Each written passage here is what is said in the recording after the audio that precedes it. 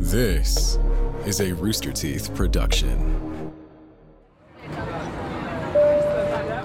Hello, everyone. Welcome to this supplemental episode of Black Box Down. As usual, it's Gus and Chris. Hello, Chris. Hello, Gus. But we also have a special guest with us today. We've got Brian. Brian, hello. Hey, thanks for having me. Tell us why you're special. What's that? Tell us why you're special. Yeah, Brian's worked with us in the past on Black Box Down, but Brian has another podcast that we thought was really interesting, so we wanted to have him on. Yeah, I wrote at least one Black Box Down that I remember. The one, it was awful. It was the one where the plane caught fire and then they had to land it. And then everyone died on board. They couldn't get out. Oh, yeah. They couldn't get out. It was so depressing to write. It was really frustrating because you're like, oh, they landed. Cool. Get it open. Get the door open. Come on. Saudia 163. Oh, gosh. It was such a bummer. So, yeah, I do have some experience. This is my first time on Black Box Down. But, yeah, we earlier this year started Ship Hits the Fan. I named it, so you're welcome. And it's, I would say, kind of the maritime equivalent of Black Box Down. We look at disasters, but obviously naval and sea disasters. And it's, I write it, and Charlotte McGrath and Patrick Brown are my co-hosts. And yeah, it's a lot of fun. We do get a little lighthearted, but we do have a 100-year rule. So if it happened more than 100 years ago, we'll be a little more lighthearted and make some jokes. If it's less than that, not so much. Well, lucky for you, the Titanic, which is the one I'm sure everyone thinks of, is like at 110 at this point, so you're in the clear. Absolutely, yes. James Cameron made a movie, that old woman threw the necklace into the ocean. You're clear. Yeah. Yeah, remember when Celine Dion, I think, asked for a moment of silence at the Oscars for all the passengers on Titanic? It's like, Celine, you didn't know anybody on the Titanic. That was still like 70 years ago at that point. They've had plenty of silence. They processed their grief by that point. But it's a very funny podcast, but also very informative. It's great. Y'all somehow balance that perfectly. Hey, thanks. Yeah, it's there are some crazy things that happen at sea. We've been sailing ships for hundreds and hundreds and I mean thousands of years really, and we use them for war, we use them for fun, we use them to get around, we use them to ram other ships. Sometimes we use them to fly. Yeah. So I am stoked about this one. So yeah, but yeah, if you're into naval stuff, check it out. We do have some listeners who know way more about it than we do, and they kind of call us with to correct us sometimes, and that they message me on Twitter. But that's totally fine. But yeah, it's a lot of fun, and we run the gambit all over the world. I try to not just do Western stuff. And yeah, one of my favorites we did recently was the White Ship in England. It was around 1200.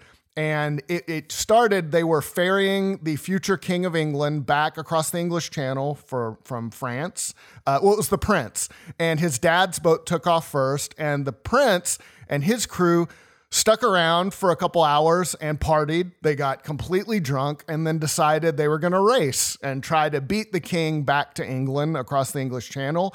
And the ship wrecked because they were drunk and everyone died. Oh and my God. because the heir to the throne died, it kicked off a huge civil war for like 10 years. Yeah. Hey, can we have a moment of silence for the White Ship?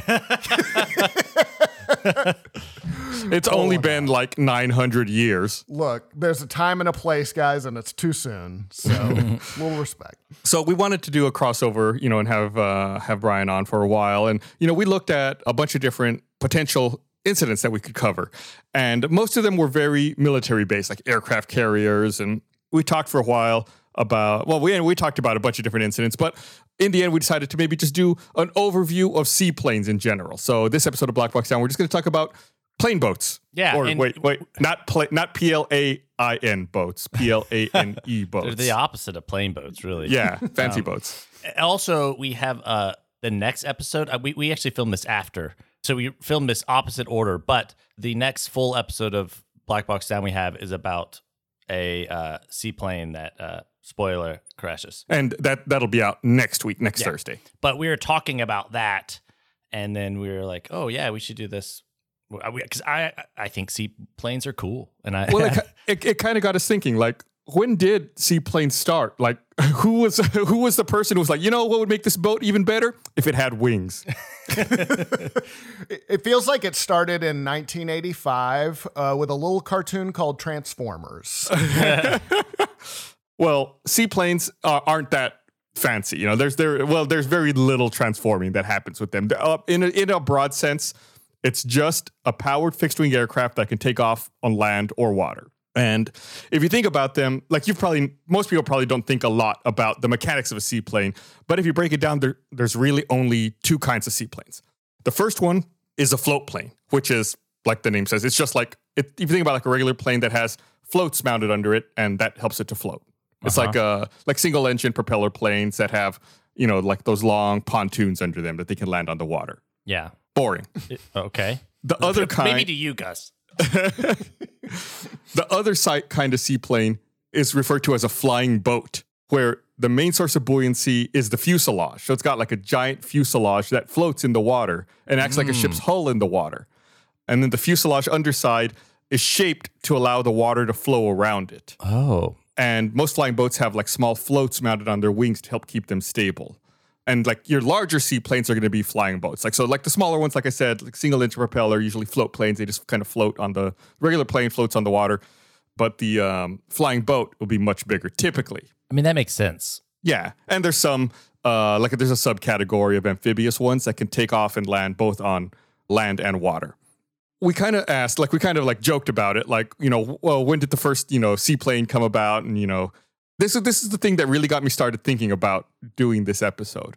So we looked into it, and the patent for the first flying machine with a boat hull and retractable landing gear was actually filed in 1876. The patent predates airplanes. That's what I was going to say, which is before airplanes. So was this an early patent troll who was just like, all right, one day, I'm going to sue everyone who invents this. He's also patenting the rocket boat and and computers. Yeah. Oddly enough, from East Texas. No. He was a guy from France. His name was Alphonse Pénaud. And France was actually like a really big aviation powerhouse in the early days of aviation. They still are. There's actually, and we've talked about this on Black Box Down before, there's a lot of French terms that are still used in aviation today. And, English is the international language of aviation, but it was almost French. The French really had a lot of pull in aviation, especially shaping it in the early days. That's really interesting. I wonder why, because I know in cooking, France dominated for a long time because they were obsessive about writing everything down, like their processes. So they were like the first one, or, so they kind of laid the groundwork for everything. I wonder if that's related, at all. Yeah, I think when aviation was in its early days, I think most countries viewed it as like an oddity or something that would never really evolve into something commercially viable. But I think the French really saw the value in it, and they really leaned into the innovation and really studying aviation. Then a couple of world wars came along and kind of set them back a few years. And that's when the United States was able to take the lead. Like most things that the United States has taken the lead on. Yeah. So, this patent was filed in 1876, but it wasn't until 1901 that the first seaplane was actually built. It was built by an Austrian guy named Wilhelm Kress, who named the plane Drachenflieger. Ooh. Beautiful, beautiful language. I looked it up. It translates to kite flyer. Okay. Huh. It was what year? 1901. So this is before the Wright brothers. Yeah. Yeah. So, spoiler, it never actually flew. He built it. He originally wanted to have an engine specifically built for this seaplane. And he calculated that he needed 37 kilowatts of power out of this engine. But it was too expensive. So he just got a car engine. But the car engine only had an output of 22 kilowatts. And it weighed twice as much as Kress's calculations allowed for. I can see the problem. Right. I'm not an engineer, but it's like, the engine's twice as heavy and outputs not enough power. All they could do is test it by taxiing on the water. It was great at taxiing. They just couldn't get it into the air. So he built a boat. A boat with wings. He built a boat that made a lot of big promises. I think maybe, the thought was they could use this proof of concept to then develop an engine that would work. he probably, used it to show it off and be like, hey, if you give us some money, we can build the engine we need and actually get this thing in the air. However, unfortunately, in October of 1901, while taxiing, he swerved suddenly to avoid something on the lake, and the Drachenflieger capsized and sank. So never actually got it into the air. He had all the calculations down, knew what he needed, just didn't have the money to make it happen. Has anyone taken those calculations and applied them and actually now and built the same thing to see if it would have worked? I think it would have. Please follow us on social media at Black Box Down Pod. We post lots of supplemental images and whatnot, and I'll post an image of the Drachenflieger. That there's actually a photo of it. I don't think so, Chris, but I think it would have actually flown. It looks like a weird airplane from the early 1900s, so I don't see why it wouldn't have. Then here's just, since the Wright brothers, I guess they invented flying, right, in the traditional sense, right? But they didn't invent the first airplane. Then, if that guy invented one, but just didn't have the money to build it, the Drachenflieger was sort of the Friendster of airplanes. Well, it's even some of that stuff is pretty debatable. Like there was a lot of French innovation, and they were really close. They had some glider flights as well, and they had some tests that were proving very promising. So there was a lot of innovation happening simultaneously around the world at the time. Okay. And this is just one of the other possibilities. We could be talking about the Drachenflieger. Like it could be the more common, well-known name today in another reality.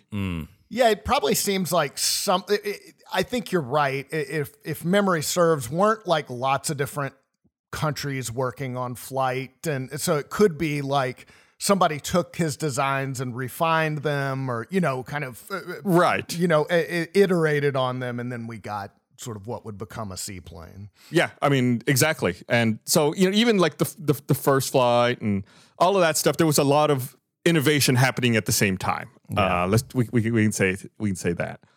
So, but it would be wild to me if the first flight had been a seaplane. Like they were like, no, not even taking off on the ground. Let's do it on the water. Let's do this. And it kind of makes sense. There's tons of water all around the world. Yeah. There's no buildings you have to worry about avoiding, or no mountains or anything. It's just flat ocean or There was surprisingly lakes. A lot of water and not a lot of runways. Yeah. Very true. Why aren't all planes seaplanes? This seems like a no-brainer. Put some skids on all of them. Yeah. Can you imagine though if like you're flying into Austin and you got to like land on Lake Travis and then drive all the way back down into town? All these stand-up paddle boarders are just flying out of while you're landing, just flying up in the air. So eventually, several years later, March 28th, 1910, a Frenchman named Henri Fabre. I'm butchering all these names.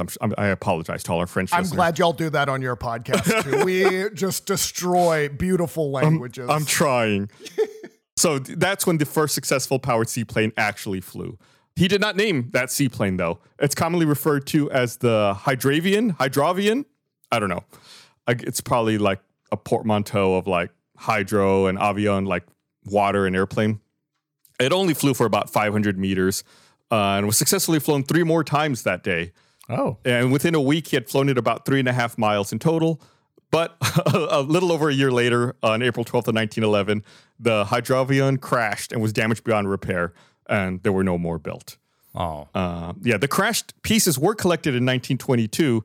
Then it was restored and displayed at the French Air and Space Museum, which makes me wonder, like, did they just leave this wreckage out there for 11 years? And then eventually someone's like, hey, you know what? We should clean that up. Let's put that in a museum.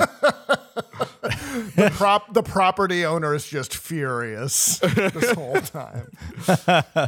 Yeah, that happens with ships all the time. They just leave boats. They'll wreck them.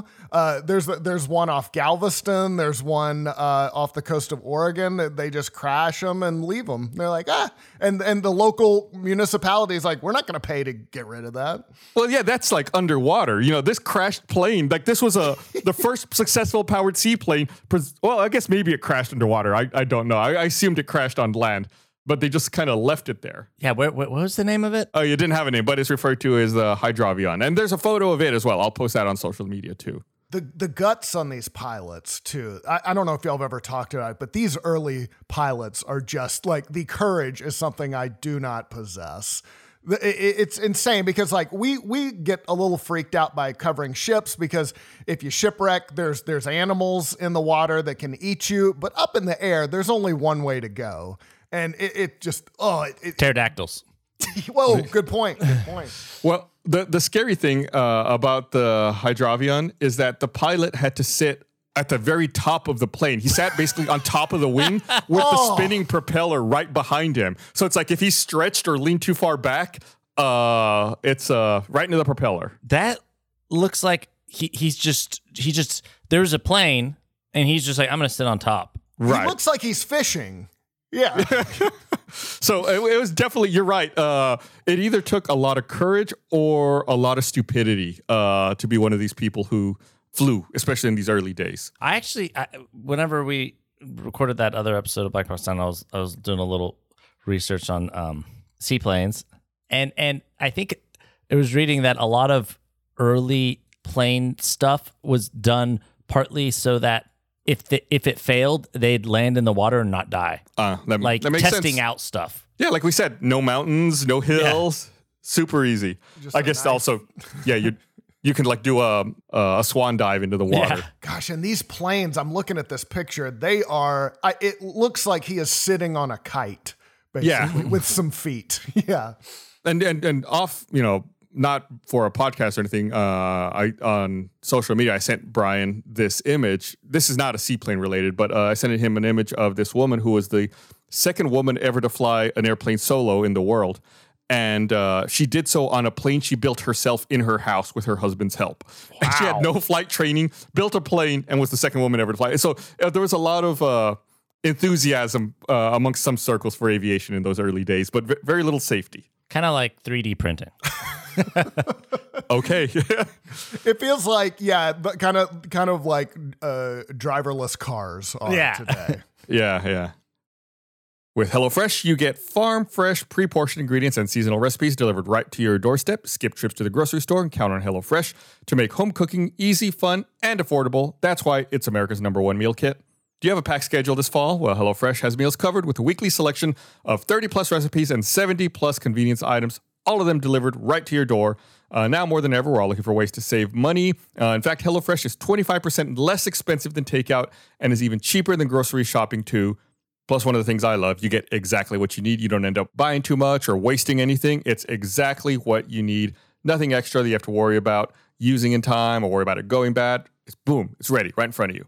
I love HelloFresh. It saves a ton of time. I think it's a lot of fun to put these recipes together. I'm not a chef by any stretch of the imagination. Even I can follow these super simple instructions. They got pictures. That way you know if what you're doing looks like how it's supposed to look. Easy. It's all right there. Go to HelloFresh.com/BlackBoxDown16 and use code BlackBoxDown16 for 16 free meals across 7 boxes and 3 free gifts. That's HelloFresh.com/BlackBoxDown16. That's BlackBoxDown and the number 1 and the number 6. Promo code BlackBoxDown16. You get 16 free meals across 7 boxes and 3 free gifts. It's all thanks to HelloFresh, America's #1 meal kit. Did you notice that big tech companies today are masquerading as privacy companies? Just fix your privacy settings, turn off app tracking, and you're all good. Right, we're supposed to believe that big bad tech wolf now has turned into our sweet grandma. Big tech literally feeds on your information. Sure, maybe they'll release a feature now and then that does some good, but collecting and selling off your data is in big tech's nature. They can't stop themselves from looking at what you do online. The better to see you with, my dear. Yeah. So to protect myself against big tech's prying eyes, I use ExpressVPN.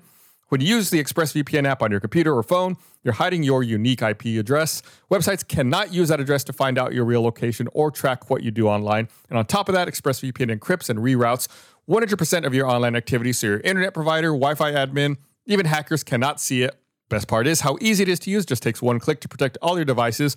One ExpressVPN subscription covers up to 5 devices at the same time, so you can protect, your entire family too. That's why ExpressVPN is rated the #1 by CNET, Wired, TechRadar, countless others.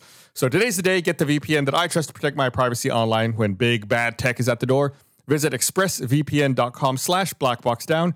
You can get an extra 3 months free on a 1-year package. That's expressvpn.com/blackboxdown. expressvpn.com/blackboxdown to learn more. Epic worlds await on HBO Max. You can stream groundbreaking originals like the highly anticipated House of the Dragon, which takes place 200 years before the events of Game of Thrones, and the HBO sci-fi saga Westworld. I watched both of those shows. Then watch must-see Max originals like Pretty Little Liars, Original Sin, a dark coming-of-age horror, tinged drama mystery, and the newest season of unfiltered animated series Harley Quinn. Harley Quinn and Poison Ivy return to Gotham as the new power couple of DC villainy. Get ready for all the mayhem and madness. Discover award-winning series, heartfelt comedies, gripping documentaries, timeless film classics like Goodfellas and more. All the best entertainment, all in one place, HBO Max. Go to hbomax.com to discover all this and more. But anyway, eventually, in March of 1912, the first hydro airplane competition was held in, of course, Monaco, featuring several aircraft. This led to the first scheduled seaplane passenger service using a 5-seat Sanchez Besa in August of 1912. And the French Navy ordered its first float plane also in 1912. Meanwhile, on this side of the Atlantic, on May 10th of 1912, Glenn Martin flew a homemade seaplane in California, again with the homemade planes, flew a homemade seaplane in California, setting records for distance and time. And then from 1911 to 1912, Francois Denault constructed the first seaplane with the fuselage forming the hull. So like we talked about. And its first successful flight was April 13th, 1912. So they're starting to put pieces together. They're starting to figure this out. Like, we got a little more confidence about it. And then throughout 1910 and 1911, American Glenn Curtiss developed his float plane into the Curtiss Model D land plane, which used larger central float and pontoons.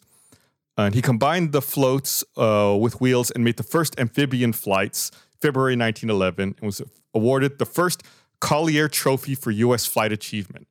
So now making the jump to amphibious planes. Yeah. His experiments resulted in the 1913 Model E and Model F, and the U.S. Navy used his planes to test landings and takeoffs from ships, which I guess makes sense. If you can't land it on the ship, you can just put it in the water instead. Oh, yeah. Really cheap aircraft carriers. You just use the ocean as an aircraft carrier. Just widen that margin for error a little bit. Yeah. In Britain, Captain Edward Wakefield and Oscar Nosipelius began to explore the feasibility of flight from water in 1908, and by the end of 1911, they both had aircraft capable of flight from water using England's largest lake, Windermere. Nosipelius' flight was short-lived as the aircraft crashed into the lake. Wakefield's pilot, however, taking advantage of a light northerly wind, successfully took off and flew at a height of 50 feet to Ferry Nab, where he made a wide turn and returned for a perfect landing on the lake's surface. Oh. So everyone's kind of like starting to up the ante, making progress with these. So in 1913, the Daily Mail newspaper put up a 10,000-pound prize for the first nonstop aerial crossing of the Atlantic.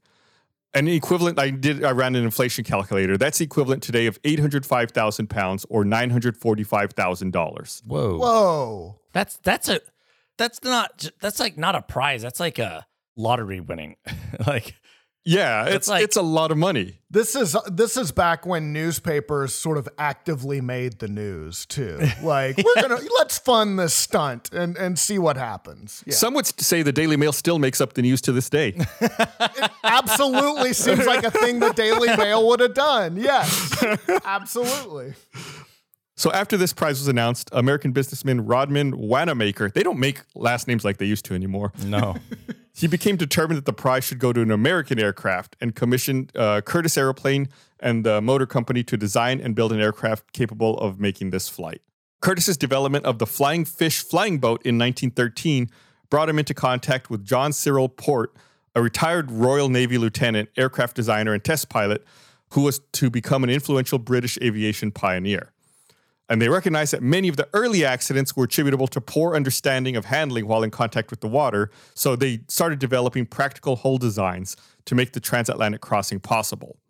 So the people early on they're getting at people were focusing too much on the airplane and not focusing enough on the boat. I was like, hey, you know what? Let's focus a little more on the boat side of things to make these more stable.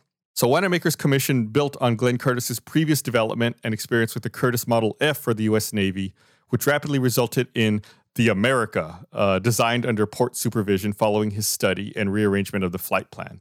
The aircraft was a biplane design with two-bay, unstaggered wings of unequal span with two pusher inline engines mounted side by side above the fuselage in the interplane gap. So biplane with two engines mounted next to each other. Biplanes are the things that's the plane that Snoopy flew. right? Yes. With the two- okay. All right. Good. It's like- I'm with you. 2 wings, 1 wing at the bottom and 1 wing on the top. Yeah, not really used anymore. Wingtip pontoons were attached directly below the lower wings near the tips. And the design resembled Curtis's earlier flying boats, but was built considerably larger because they needed to carry enough fuel to cover the 1,100 miles to cross the Atlantic. The 3 crew members were accommodated in a fully enclosed cabin. Remember, at this time, lots of times they sit on top of the plane. So for this one, they're like, let's go ahead and build a cabin. Let's let everyone sit inside. Carl's crazy. Yeah.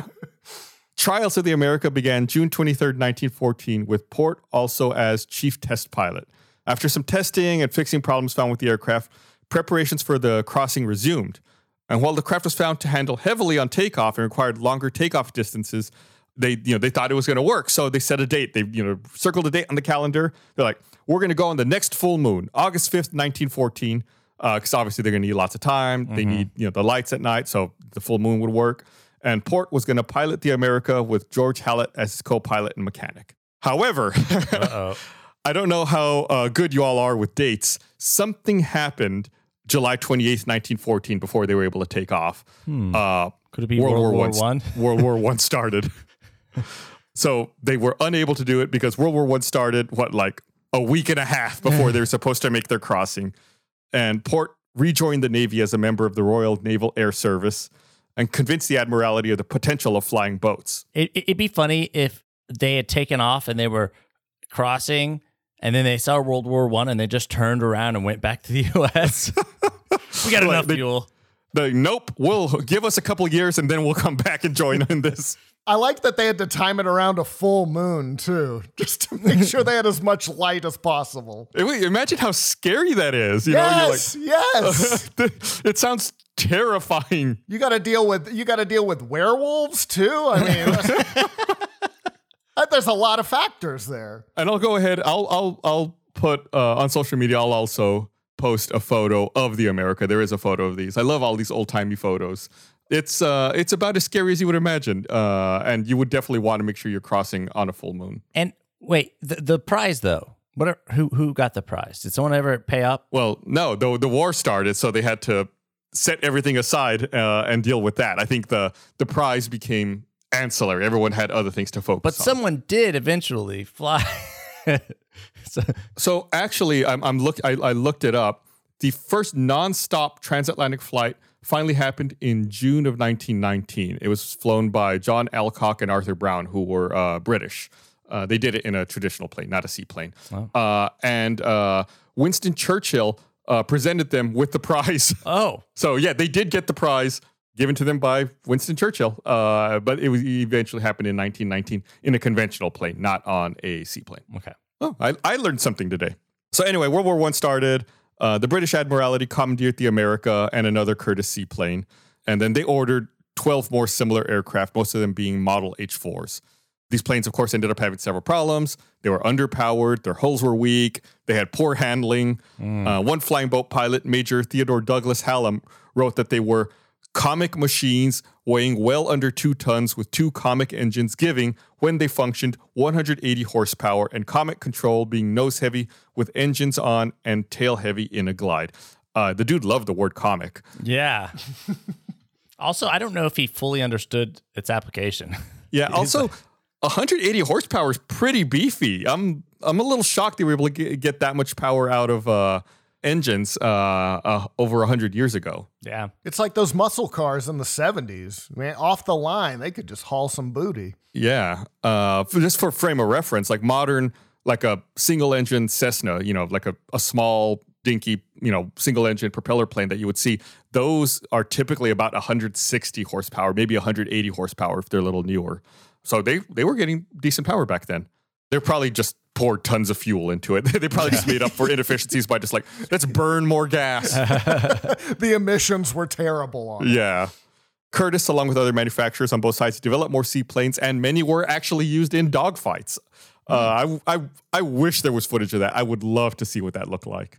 In September of 1919, the British company Supermarine started operating the first flying boat service in the world from Woolston to Le Havre in France.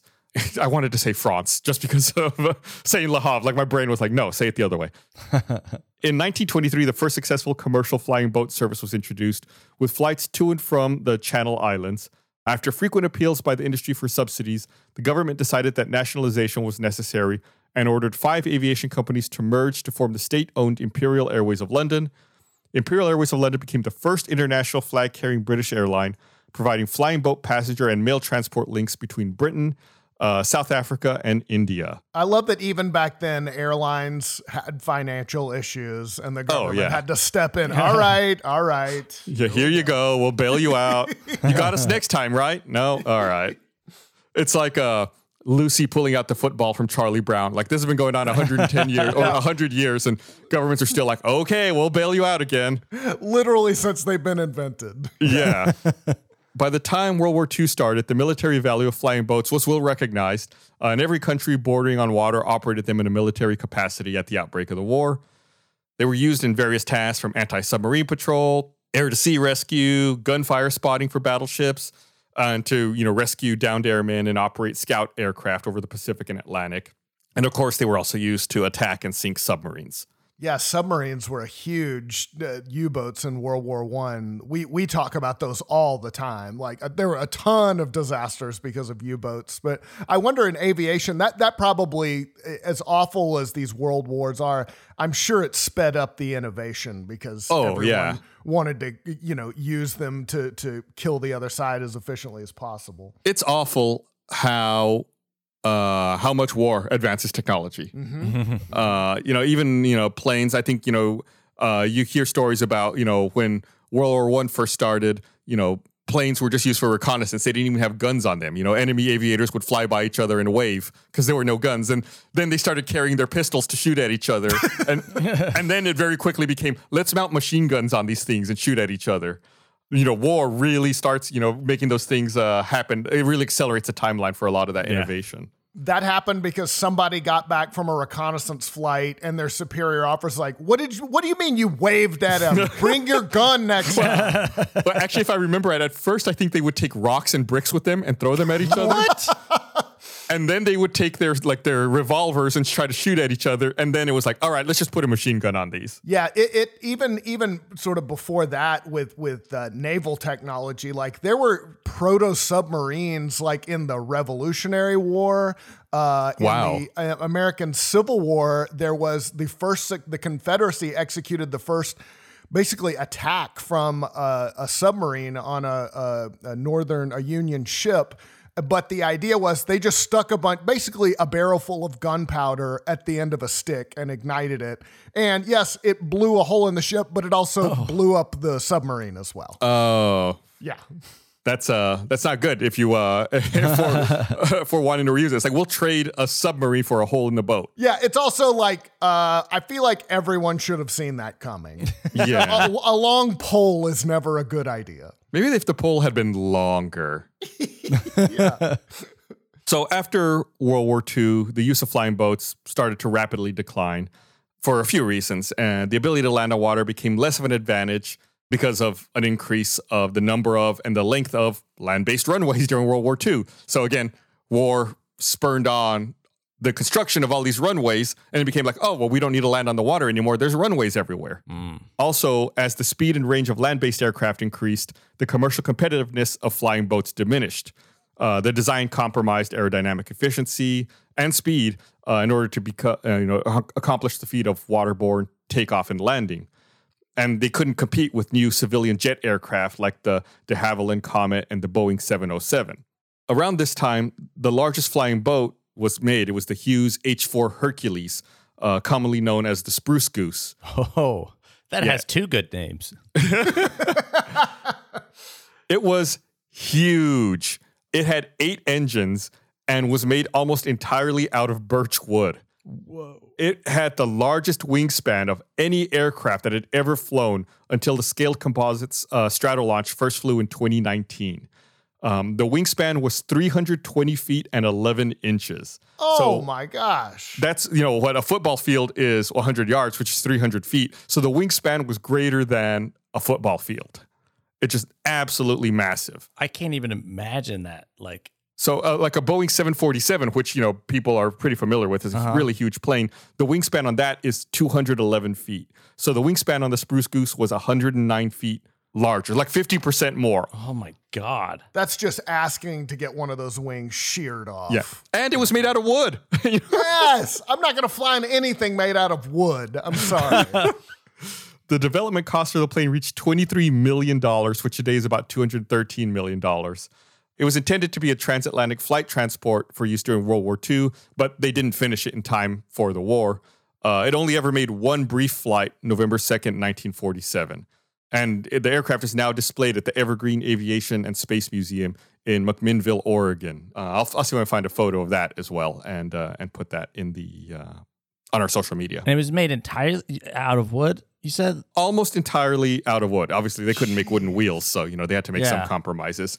But yeah, it was almost made entirely out of wood. If you've ever seen, it was made, like I said, it was made by the Hughes Company, like Howard Hughes. If you've ever seen that Leonardo DiCaprio movie, The Aviator, they talk about that and they deal with that kind of towards the end of that film. The only way I know that name, the Spruce Goose, is Mr. Burns referenced it on The Simpsons. Right, yeah. When he was pretending to be late stage Howard Hughes, with the long toenails and the hair. Yeah, he talked about the hop in the Spruce Goose, and it's just a little model he's holding because he's insane. I think in The Simpsons, if I remember right, he calls it the Spruce Moose. Yes, you're right. To make it like legally distinct from the Spruce Goose. It's like close, what he's getting at, but not quite. It's so funny. That's like whenever I learn something new and it rings a bell, whether it's a classic a movie or literature, it's always I learned about it first on The Simpsons. Yeah, I was born in 1978, but I feel like some of that early Simpsons captures a lot and makes a lot of references to things that happened in the early to mid 70s. So I learned a lot of stuff that happened right before I was born that way. Right before you got to the party. Right. Yeah. It's like, oh yeah, right. Disco and, whatever weird references, anything about like the Carter or the Ford administration. Like, right. I learned that from The Simpsons. Yeah. So lots of modern civilian aircraft have float plane variants, usually as utility transports to lakes or remote areas. I think you see a lot of these like in Alaska or the brush or like out, kind of wilderness areas. And many of these are offered as third-party modifications under a supplemental type certificate. Although there's several manufacturers that build float planes from scratch and a few that continue to build flying boats. Lots of older flying boats remain in service for firefighting duty. And there was an airline called Chalks Ocean Airway that operated a fleet of Grumman Mallards in passenger service until service was suspended after a crash in December 19th, 2005. They flew out of Miami in southern Florida, out to the Bahamas and, all those islands there in the Caribbean. And it makes sense. Like, that's kind of like perfect use case for a seaplane. It's like the Caribbean, southern Florida, like lots of small islands. You don't necessarily have to land on a runway. I think that's like perfect use case scenario for a seaplane. I do think of Alaska like delivering, like transports to very isolated communities that don't, that roads won't have, or delivering cocaine.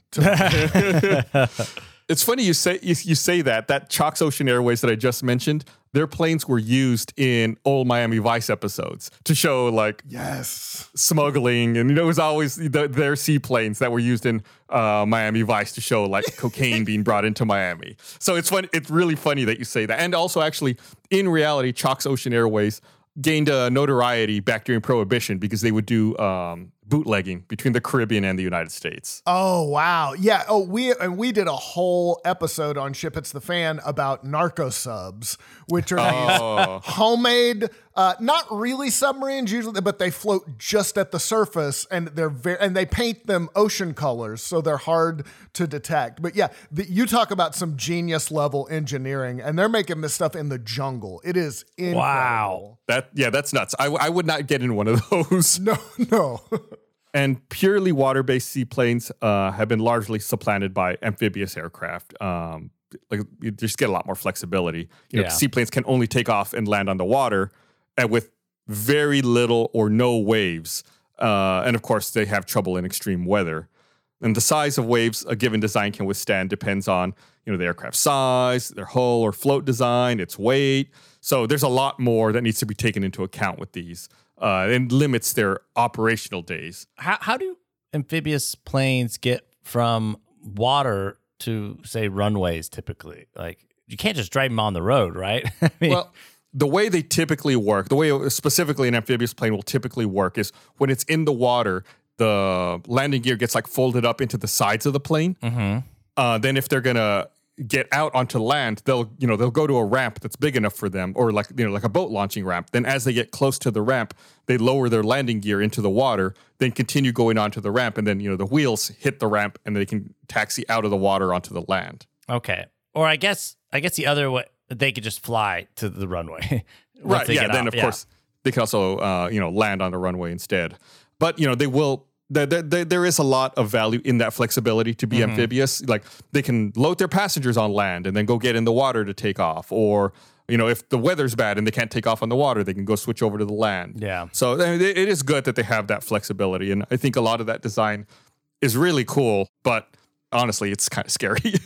Well, I read, or I don't know if I read or saw a quote about amphibious planes, and they're like, well, it's not a good plane and it's not a good boat, but it's the only thing that can do it all. It's right. like, Yeah. it's just so, like, has so much utility in that respect. Yeah, it's like a 7 out of 10 Yeah. in all areas. Yeah. If you're lucky.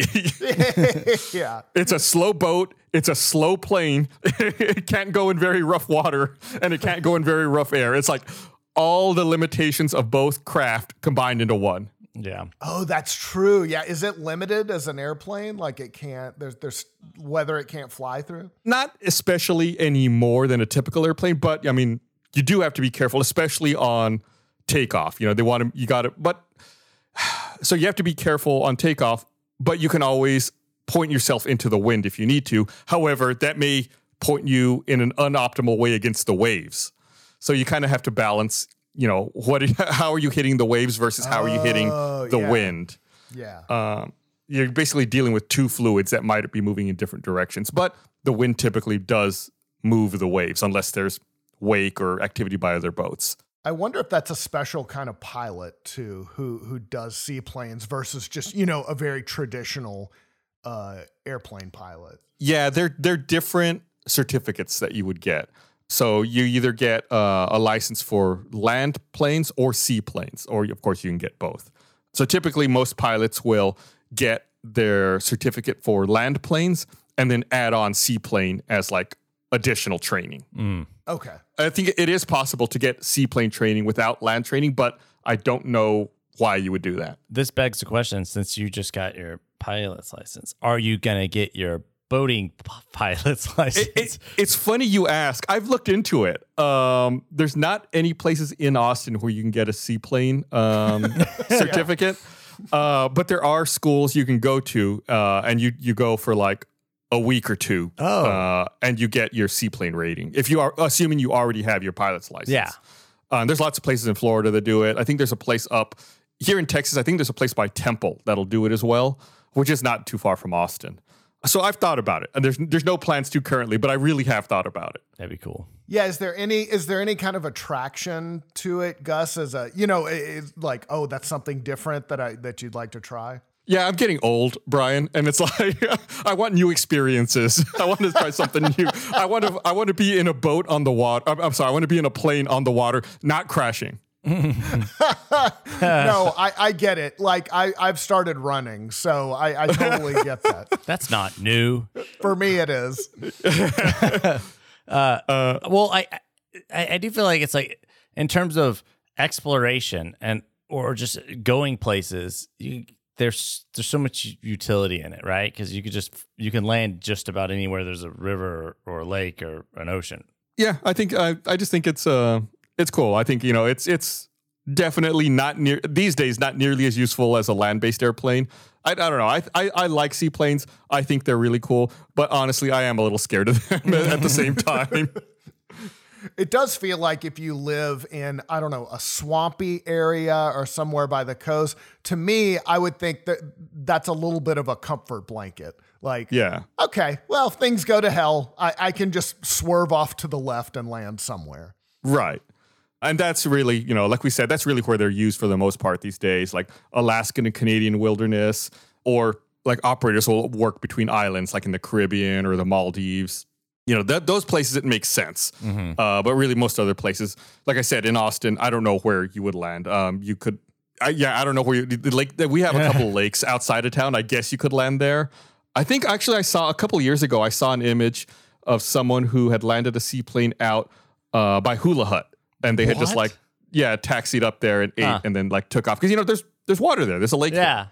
I guess you don't see it very often around here. No. That would be so cool. You're just drinking a margarita and then a plane lands by the that's going to make the evening. Yeah.